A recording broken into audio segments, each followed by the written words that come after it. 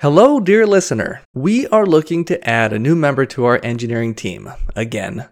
Ideally, we're looking for a senior-level mechanical design engineer in the Phoenix area who has experience designing custom automated machines, equipment, and test fixtures. Also, having working experience with controls and system integration would be a big plus. If you'd like to apply or suggest someone, please email us at info@teampipeline.us. The Being an Engineer podcast is a repository for industry knowledge and a tool through which engineers learn about and connect with relevant companies, technologies, people, resources, and opportunities. Enjoy the show. For me, engineering is a way of life. It is, I think, taking a step back, people think of engineering as a profession to make money, or maybe make more money than they could in some other field. But I think engineering, if we do it right, we learn how to do things logically. We learn how to analyze and provide feedback from what we learn to improve.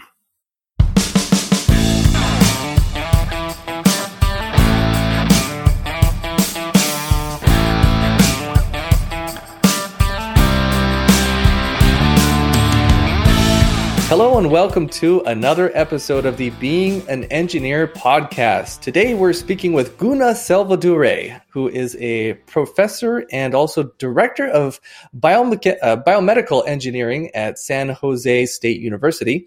He holds a bachelor's in mechanical engineering from Tokyo Institute of Technology and a master's in material science and PhD in extractive metallurgy from Stanford.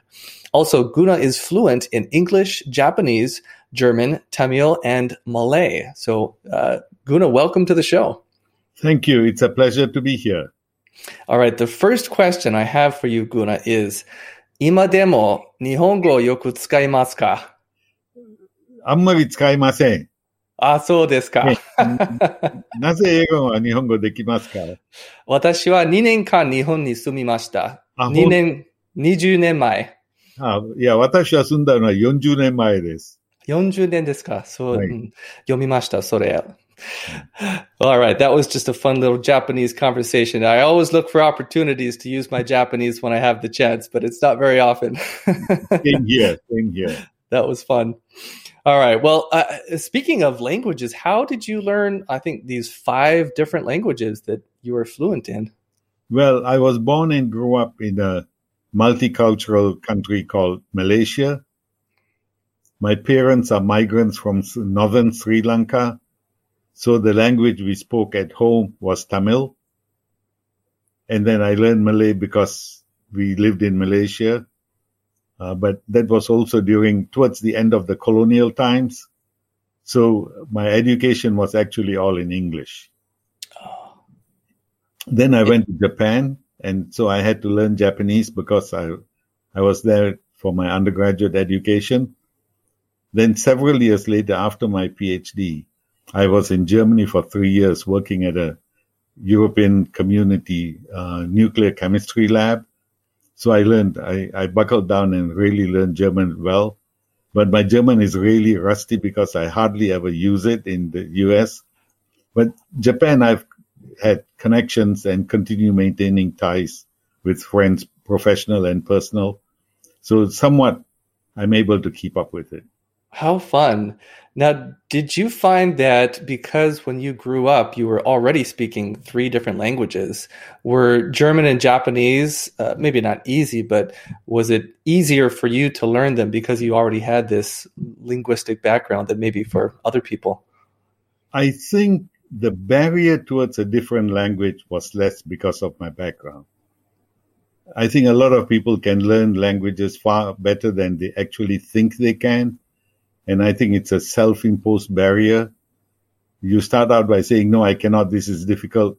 It's bound to be difficult. That's a good way to put it. I noticed that, or you told me that you're not on social media. I wanted to ask about that. Is that a conscious choice of yours that you have intentionally stayed away from social media, or have you just not gotten around to it yet? Well, more of the former than the latter. The phone rings often enough, emails pile in every morning. Yeah. I hardly have enough time even to take care of what I need to take care of. So social media, well, these days I have a cell phone. I didn't have a cell phone until about a year and a half ago. Oh, really? How interesting. Because if people want to reach you, they'll find you. That's a pretty good filter, isn't it? If they don't really want to get a hold of you, they're not going to go through the trouble to find you without a cell phone. Yeah. Okay. Well, you worked in Japan as an engineer back in the early 70s. What was it? I'm sure things have changed since then, but what was it like working as an engineer in Japan? You know, how did their culture affect their working environment? Was it very different than working as an engineer here in the US? Yes, it is. So first of all, by the time I worked as an engineer in Japan, I had already lived in Japan for 5 years because I went there as an 18-year-old high school graduate on a full Japanese government fellowship to do my BS degree. That included 1 year of language instruction, which is insufficient, of course, and then 4 years in college where everything was in Japanese. Wow, that must have been hard. Well, I buckled down and did the work. So I wrote my senior thesis in Japanese, and I wanted to do that. That was a milestone for me. With kanji or all hiragana? No, with kanji. Oh, that is serious stuff. Yes. I really enjoyed, and I found out, one of my hypotheses, and I have several of these, is the Japanese were able to industrialize so fast because they were using kanji. And can you explain very quickly for those who don't know what kanji is? What is kanji? Kanji is actually the Chinese characters that the Japanese adopted from China going way back like 600 or 700 AD. And it's what's unique about kanji is that they have a meaning associated with each character. And you can use combinations of characters like, you have a character for, say, the moon. That's Getsu. A full moon is Mangetsu. Man means full. You put the two together. You may not know how to pronounce it properly, but you can get the meaning right away. And they're almost pictorial in a way. Yeah, they were, I think they had pictorial origins that have since, kind of gone away because they've kind of standardized a lot of things. And so one of my complaints about the People's Republic of China is they have simplified it to the point that you can't tell what the pictorial origins are anymore. Why do you think the use of kanji enabled the Japanese to quickly industrialize? Well, it was distribution of knowledge or how people acquired knowledge, and they were looking at these characters, and it conveys a meaning which is different from like in the European languages where you've got to go look up a dictionary. So if you really understand the original meanings of each character, you see a word that has 3 characters, you can kind of figure out what it really stands for. It conveys ideas. And I think our Greek and Latin origins probably had those ideas as well. But especially like if you take biochemistry, we are not taught to think of it as biology and chemistry. And if you put the two together, you can make sense out of it. But if you learn the word biochemistry as an individual word by itself, independent of its roots, then it becomes much more difficult. There's almost this extra step that we have to go through reading Romanized characters, right? We take the characters, we string them together, we make sense of it in our heads, and then we understand. Whereas kanji, like you said, you look at the words and there isn't that intermediate step. You see the meaning on the page. Yes, agree. Completely agree. Yeah. Because you work with the Japanese organizations even now, how is their engineering environment different than that of the US? I think, in Japanese they say tate shakai, which literally means vertical society. And Japan is very hierarchical.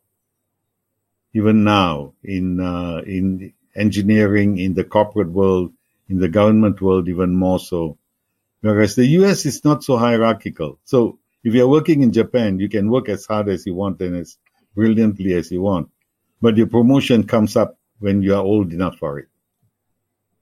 Interesting. Does that demotivate people there, or is not a big deal? People are used to it. That's the way society is, right? That's just how it is. I think all my bosses right now are all younger than I am. And that's fine. Okay. Well, moving on, you are at the forefront of research in regards to material compatibilities in biological environments. What's happening there that the engineering community should be aware of? Well, we call it biocompatibility.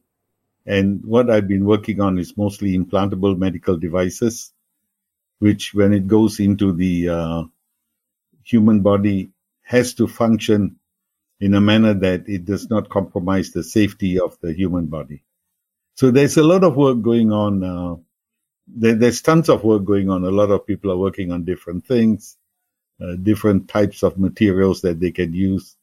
And the intent is to provide the human body with the functionality that the organ would on its own. And a good example is like a pacemaker that's been around for a long time. And the pacemaker now tells the heart at what intervals to beat and how strong that beat should be. These can all be programmed in, but the body has to be able to contain the pacemaker. Without reacting to it adversely. Adversely, that's right. Yes. Yeah. Yes. And what's happening in that area of science right now that's new, cutting edge? What should engineering teams who are interested in biocompatibility be thinking about that you've seen in your research? I wish you told me that question yesterday. I'd have thought about it, but that's okay. No, people are coming up with new materials that can last longer. Typically, I think, but there's still a lot of research that needs to go in. Yeah. One of the things that are unique to implanted material devices is that they are subjected to periodic loading, not a constant static load. So then you get issues like what we call fatigue or metal fatigue. That is there. Yeah, it's a huge, big topic. I'm kind of struggling as to where to start with. Plus, I'm sure there are lots of things that people are working on that I'm not even aware of because there's so many researchers working in the area. Yeah. Well, let me ask a question in another area. So this is another really interesting area in which you have spent time, is earthquake engineering. And I also noticed that you're the executive director for a collaborative, which I think you created, on disaster mitigation. Is that related to your earthquake engineering expertise? Yes. What can you tell us about that, the collaborative and kind of like your mission there? Okay. So my mission there is, I think, and even these days, when people talk about this, sometimes I get a little agitated, is the emphasis, unfortunately, keeps being on be prepared. And be prepared is water, food, blankets, maybe tents. And those are necessary. But I think what is even more important is what I call mitigation. Is what can we do ahead of time that will reduce the damage? Because we can leave our homes and go away and seek refuge somewhere, but what are we going to come back to? And not only that, my particular area of experience, I'd say, I won't say expertise, but experience, is really not so much the building per se, but the building contents. The buildings have significantly improved, especially in the US, in the last 30, 40 years, because all the structural engineers have been working on it. The codes have become much more stringent. And our homes today are far more resistant to damage by earthquakes than they were like 30, 40 years ago. But then what I'm going to say next applies to both individual homes as well as major buildings. It's the contents that determines the functionality of the building. You could have a building housing a school one day, it could be a religious organization another day, and the third day it could be some office complex, all of which is determined by the contents.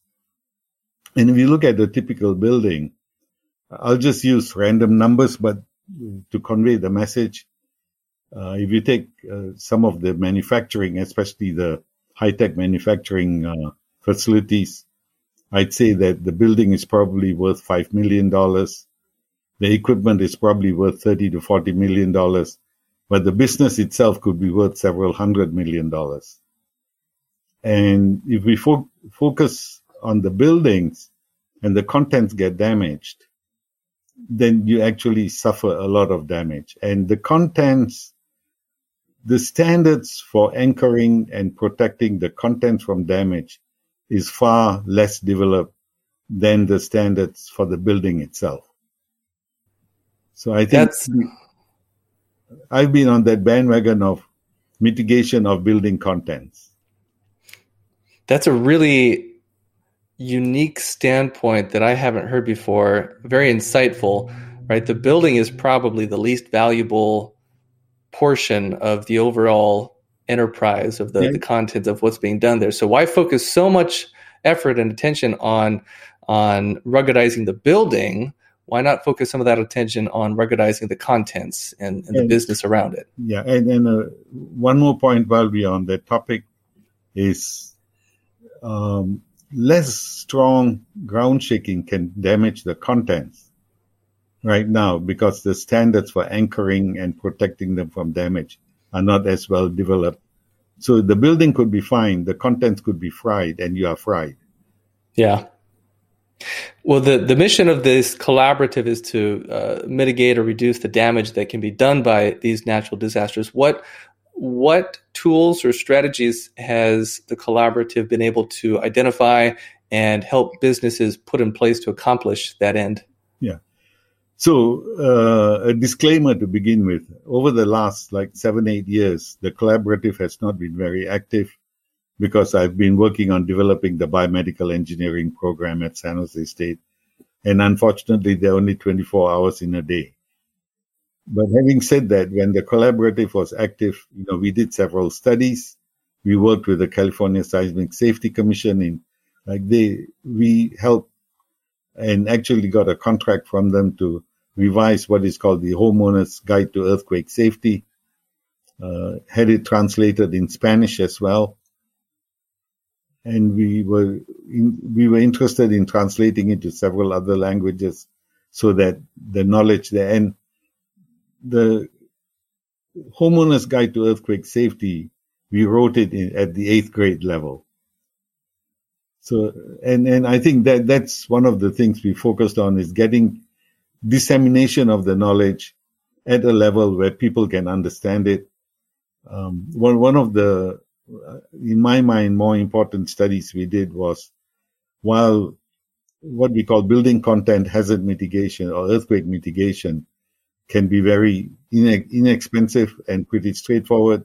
Many of them are available at the level of a DIY, and yet it doesn't seem to disseminate that far and what the problems were. What are a few of those? Yeah, so the problems or the issues? The relatively inexpensive, almost DIY methods for mitigating damage to contents. So you live in a home. I'm sure you have a bookshelf. I won't ask you where you live, but I'll assume it's in an earthquake zone. Actually, we're in Phoenix, so not too many earthquakes here. No, but so your bookshelves are not anchored to the wall.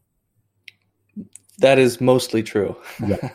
Unfortunately, it is mostly true in California as well. And anchoring a bookshelf to the wall sometimes costs less than the bookshelf itself, depending upon the type of bookshelf you have. But you've got to do it right, not anchor it to drywall, but anchor it to studs. I do consulting in this area as well for companies. And so many times I've seen, if you look at the bolt to bolt distance and it's different from the stud to stud distance, it's not anchored to the studs, right? Right. Yeah. And I think a lot of like anchoring bookshelves to the wall can be done as a DIY. So the industrial analog to that would be if you have a injection molding press, anchor that to the cement floor. Yes. Yeah. And for a separate grant, we actually took one engineering lab and anchored all the experimental equipment to the concrete floor. Okay. I see. Very good. Well, let me ask a question in a different area. You are an academic and have been for most of your career.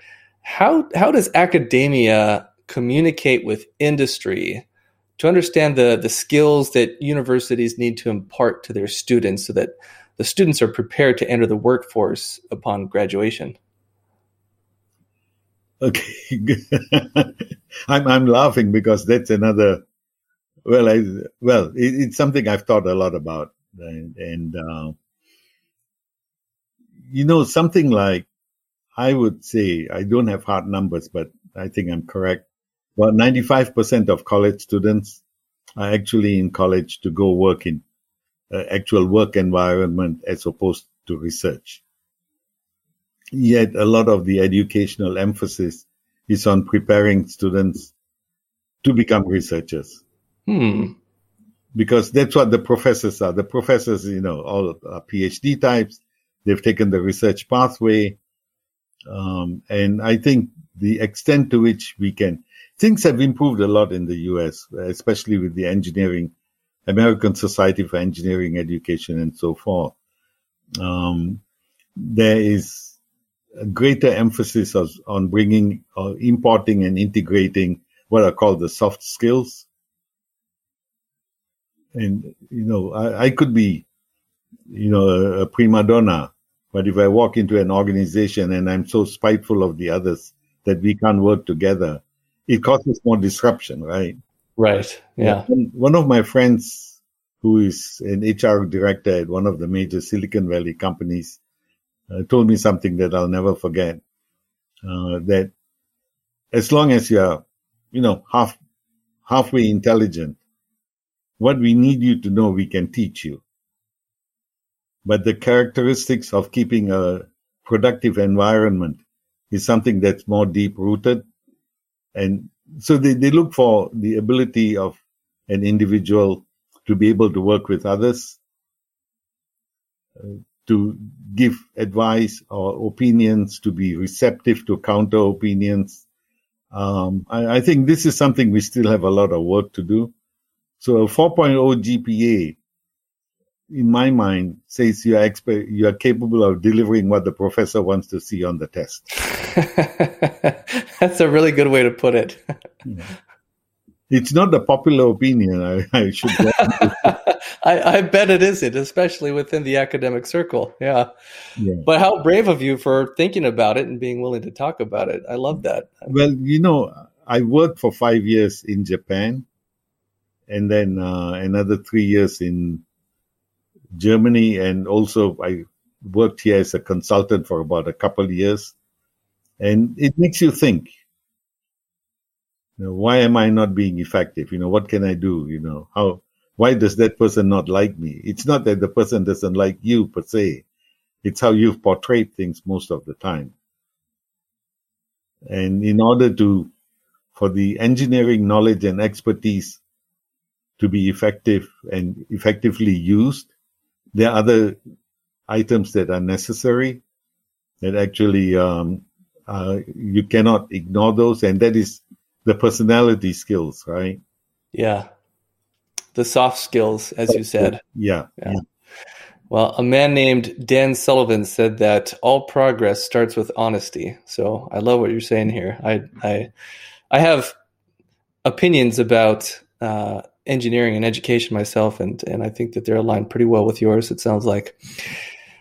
Well, let me take just a short break here and share with the listeners that teampipeline.us is where you can learn more about how we help medical device and other product engineering or manufacturing teams develop turnkey equipment, custom fixtures, and automated machines to characterize, inspect, assemble, manufacture, and perform verification testing on your devices.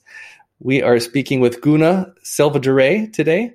And going back to the kind of the academic discussion here, in your academic career, have you done, or not have you, you have done more than just teaching. You've actually developed entirely new programs and curriculums for the university. How do you go about developing new curriculums, and how can industry use these techniques to continue educating and training our workforce? Well, you've got to have a spark somewhere that says, go do this, right? And I think the first curriculum I developed was actually in microelectronic interconnection, or what is commonly called packaging. And it was just, you go out, you mix with people, you attend events, technical events, you meet people, and then suddenly you start realizing, what we are teaching in school is not addressing this. So the first area I delved into and spent quite a lot of time was, as I mentioned, semiconductor interconnection or packaging. And now I forgot what I was trying to say. Sorry about that. But that helped me get started. And it's a subject that's taught in a few schools. Maybe they have a class on it. But I got to gather with my friends from industry and said, let's brainstorm about what is needed in this area. How do we put a curriculum together? Because it's a very industry-oriented topic. It's not electronics per se, although it is, but there's a lot of material science, there's a lot of mechanical engineering, human factors. It's an interdisciplinary area. And so we worked on that and developed not a full degree program, but a concentration that ran very successfully and we were in the right place at the right time. This was in the late 80s, early 90s in Silicon Valley. The need is definitely there. And we ran that for about 15 years until a lot of semiconductor manufacturing went offshore.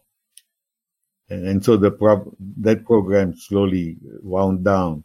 In the meantime, unbeknownst to me, the presence of biomedical engineering companies in the Valley had actually been growing. And I had friends there, and in various conversations, I thought I was talking about metallurgy and material science, and they were talking about biomedical devices. So I started working from a materials and perspective in that area, and started realizing that there were a lot of companies who were actually in that field, though not officially recognized. It was not a field that was officially recognized.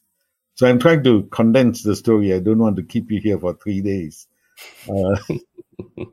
But then the challenge was creating this discipline within the university where none existed.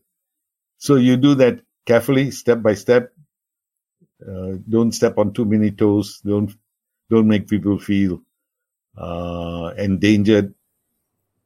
Right, because the university is this large mass that has been moving slowly along, right, through time. Yes. And now you're trying to redirect the inertia of that mass. And that's got to be a difficult thing to do. Well, it wasn't all that bad. It's just I was trying to create a new curriculum and ultimately a new department, but it took me about 10 years. Yeah. Yeah. And there are lots of committees to go through and people to bow your head to and say, yes, sir, I agree, even if you don't. Being diplomatic. That's another soft skill, right? That should be taught, I think. I was never known for my diplomacy before. So we went through the school of hard knocks, how to get things done. And I'm actually very proud to say that, and glad more than proud, is we successfully created the department. It came into official existence, I think, about around 2012 is when the curriculum was approved by the CSU chancellor. Then we set about creating our own identity in the university. And now we have about 500 students. Fantastic. Congratulations. That's a big accomplishment. Yeah, well, but with people like Mike Rio, the first thing I did was to form an industry advisory council that would guide us along. And we still have the industry advisory council. All the people are from industry. And we meet at least once a year, and then also seek their advice, on an informal basis. Yeah. We have at Pipeline, at the beginning of each week, we sit down with our engineering team and we say, these are the things that we need to accomplish this week. And we assign tasks so that those things get accomplished.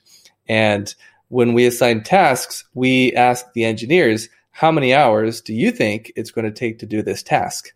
As opposed to, the project manager or the project leader saying, okay, Mr. Engineer, Mrs. Engineer, here's this task for you to do. I want you to do it in 8 hours or 20 hours or whatever, right? That would be like the universities telling industries saying, here are the things that we're going to teach our students so that they can perform well in industry. That's not how it's done. You need to go to industry and say, okay, industry, what are the things that these students need to know to be successful once they graduate? That's what you're saying. Yeah, that's right. And we've started new courses based on the input from the Industry Advisory Council. For example, the biomedical engineers get a class in the regulatory affairs, because everything we do is regulated by the FDA. And if we are not aware of the environment that we're going to work in, then we don't work that successfully. Yeah. Well, we've kind of touched on this already, but let me ask the question directly. What do you think are the most important things for an engineer to learn during their formal educations? For me, engineering is a way of life. It is, I think, taking a step back, people think of engineering as a profession to make money, or maybe make more money than they could in some other field.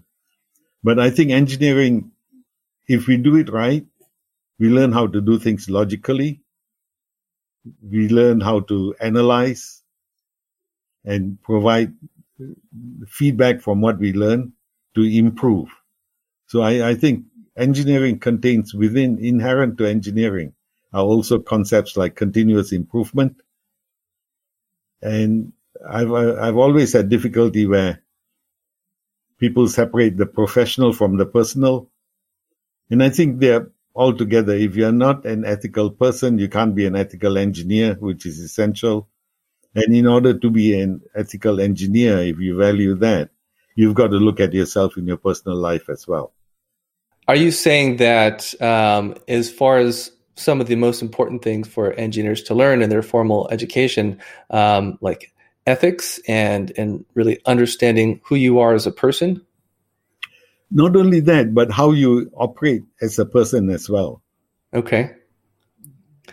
So it's not even, the technical stuff, yeah, but you're saying even maybe more important than the technical stuff is learning how you as a person work. That's right. And I think the two are tied together, If you work meticulously, you check you dot your I's and cross your T's, you now have the ability to take that capability back home with you or into society when you're meeting with your friends and have that sense of, I want to say meticulousness. I don't know what the proper word is, but being meticulous in everything else you do. Yeah. Because it's not just about being meticulous 8 to 5. It's about being meticulous in every aspect of your life, all day, every day. Yeah. You mentioned that you think one of the most important things an engineer can learn in his or her formal education is learning how they operate as a person. So that being the case, that it is so critical for us to understand how we operate as individuals within the context of engineering or just within the context of life. what are some ways that especially younger listeners, students can experiment and figure out how it is they operate as individuals? Well, I don't know about that, but let me answer maybe a slightly different question. Sure. Related. Sure. Yeah. I think introspection is necessary at all times, and it's easy to blame things on others, but to take a step back, okay, I've already goofed today in what I did, but why did I goof? What did I do wrong? And if you have very good friends that you can open your hearts to, really maybe even discussing it with them, I think that's why I value friends. I want my friends to tell me what I did wrong, not my enemies, because they will tell me I trust my friends to tell me exactly what they think I did wrong, and that helps improve the situation or helps me improve myself. Yeah. So speaking to people that you know well and who know you well, and asking them for some feedback, or people who give you where you can really open your heart out and talk with people very brutally, frankly, and say, I'm not looking for kudos. And too many people, I think, are in the habit of trying to blame something that goes wrong on others, and that absolves us of our responsibility in that situation. And I still catch myself. I mean, I always catch myself saying, why the hell did I do that? What a stupid fool I was. Sometimes you need 2 or 3 knocks to wake you up, Yeah, or more sometimes. Yeah. Well, I think it's easy for us to come up with an idea for some new initiative. Maybe it's an idea for, we should develop a biomedical curriculum at the university, or maybe it's a much simpler idea. We should plant a garden in the back of the house, in the backyard. So it's relatively easy to come up with these ideas for whatever the new initiative or project is. It's another thing entirely to actually execute on those ideas and bring them into fruition. Reading through your background and everything you've done in your career, you seem to have been quite successful at bringing ideas to fruition. In fact, the word prolific came to mind as I researched you in preparation for this interview. Can you share with me your framework for translating an idea into a reality? What are the mental check boxes that you check off, or how do you frame that process? Let me think just for a minute here. I'm asking you hard questions, I know. Yeah. Frankly, these are questions. Now you point out, and I'll agree, I got these things done, but I don't have a question of did I, create a framework and mentally approach it. I don't think I went about things that methodically, but I think I had a passion for what I was doing. And you take one baby step at a time. And I believe in small accomplishments or achievements that you can continue building on, but also being honest about what you're doing. So, I was the first one to admit that I know nothing about biomedical engineering. So let me find people who can tell me what I should be doing and listen to them. And I think there are enough people out there, if they see that you are genuine in what you're doing as opposed to doing it for a buck, I think there are enough people out there who are willing to help you. And again, I want to bring up the example of Mike Rio, who has helped us tremendously. And there's no rhyme or reason why he should, but he shares that vision. You share your vision with people, you let them critique it and narrow it down, see what you can get done. And a related question is, how do you eat an elephant? It's one bite at a time. One bite at a time. Yeah. It goes back to that fundamental concept, right?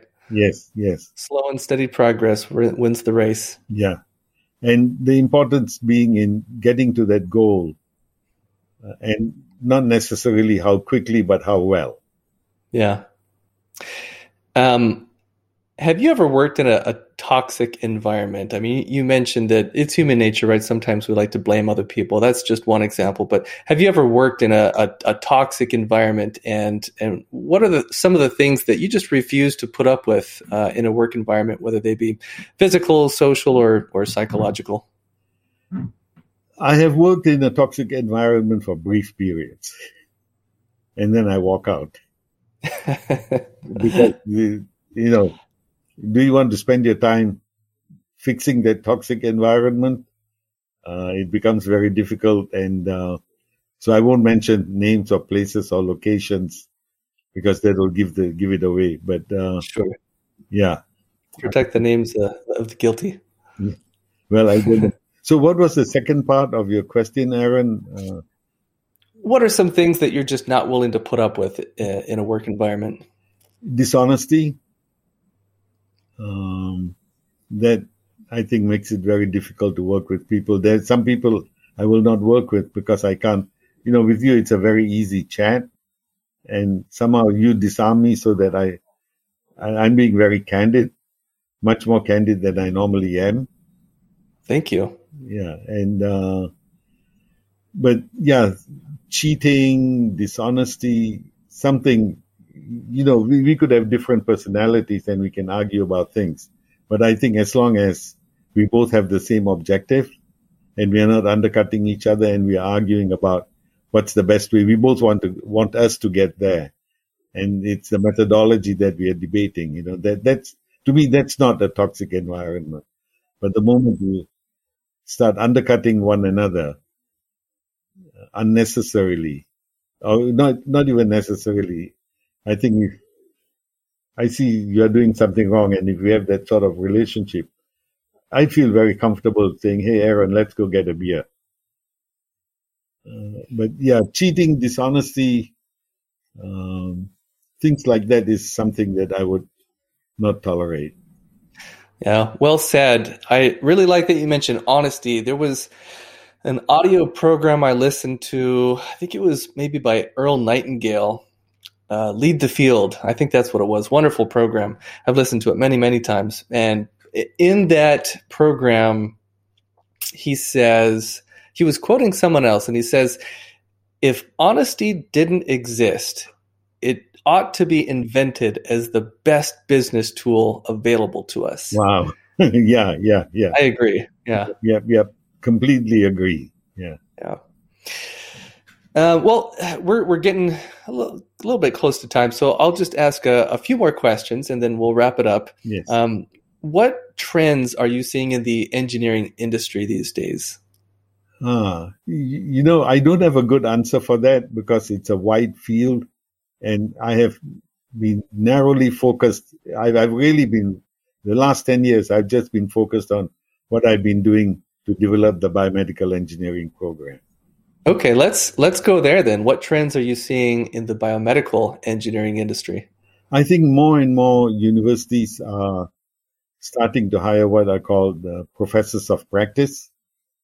They're looking for senior people who've worked in industry for several years and are willing to go back and teach and work with the students and faculty in the universities. So I think that's a very good trend. I think so too. Yeah. Bring some of that practical experience into the universities. Yeah. The other trend, which is equally important and very difficult to achieve entirely, is the field has always been interdisciplinary, and we are seeing more and more interdisciplinary products, collaborations. Medical doctors are starting to talk with computer scientists, for example. Things like artificial intelligence is becoming a big thing again. At one time it was called data mining. Now it's called artificial intelligence. It's a sexier term than data mining. I won't disagree with you there. And when we hire, we look for people with broader capabilities than just a narrow field. So I think people have not jumped on this quite as yet, but we think of what are called the T-type personalities who have both breadth and depth.